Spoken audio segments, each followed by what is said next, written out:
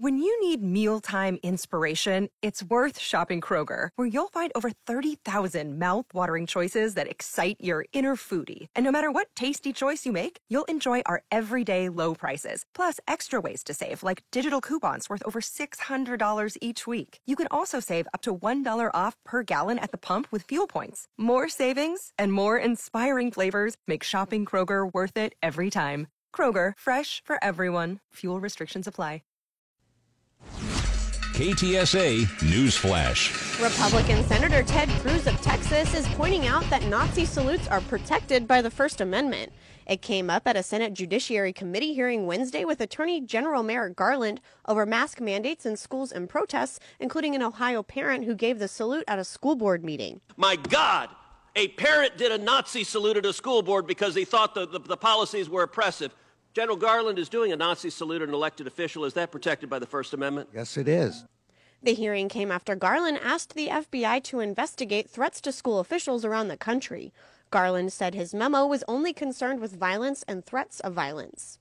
For close to a year, 3 young boys were abandoned and living in a Houston apartment with no electricity, no furniture, no blankets, among roaches, flies, and the body of their half-brother.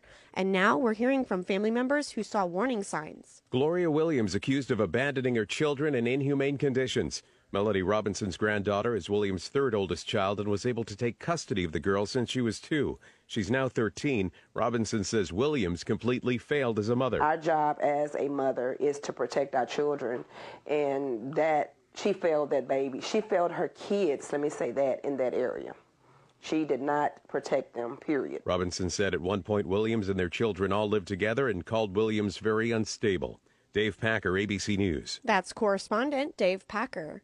A San Antonio man is sentenced to prison for 15 years after a jury convicted him Wednesday of murdering his wife. Luis Benevento took the witness stand to tell of the night in 2019 when his wife Alicia Wills was killed.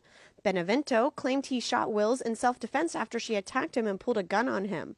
Prosecutors say some of his testimony was different from what he told police the night of the shooting. The jury found him guilty of murder and sentenced him a few hours later. Police are looking for a driver who left the scene after hitting a pedestrian who was crossing Bandera Road Wednesday night.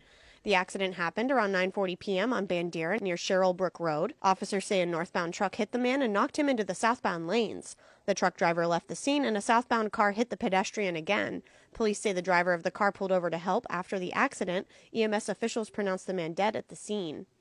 An Austin man was shot and killed after shooting at police over a code enforcement issue at his house. Austin police and code enforcement went to the house to correct an ongoing issue regarding overgrown lawn. Austin Police Chief Joseph Chacon said a man inside started shooting at Cruz when they began working on the yard. SWAT arrived on scene along with mental health officers as well as a crisis negotiator. The man would spend the next 6 hours refusing to talk to police.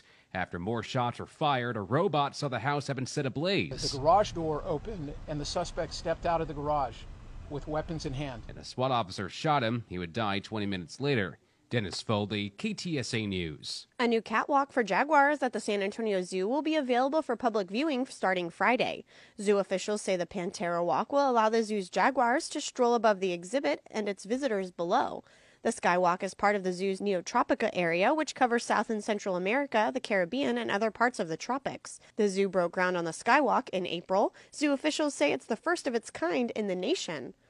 A new drive-through holiday light park is coming to Selma next week. The light park will feature more than 1 million lights in sync with holiday music and a 700-foot animated LED tunnel that's one of the world's longest. The attraction opens at 5:30 p.m. November 3rd in the parking lot at Retama Park Racetrack on Retama Parkway.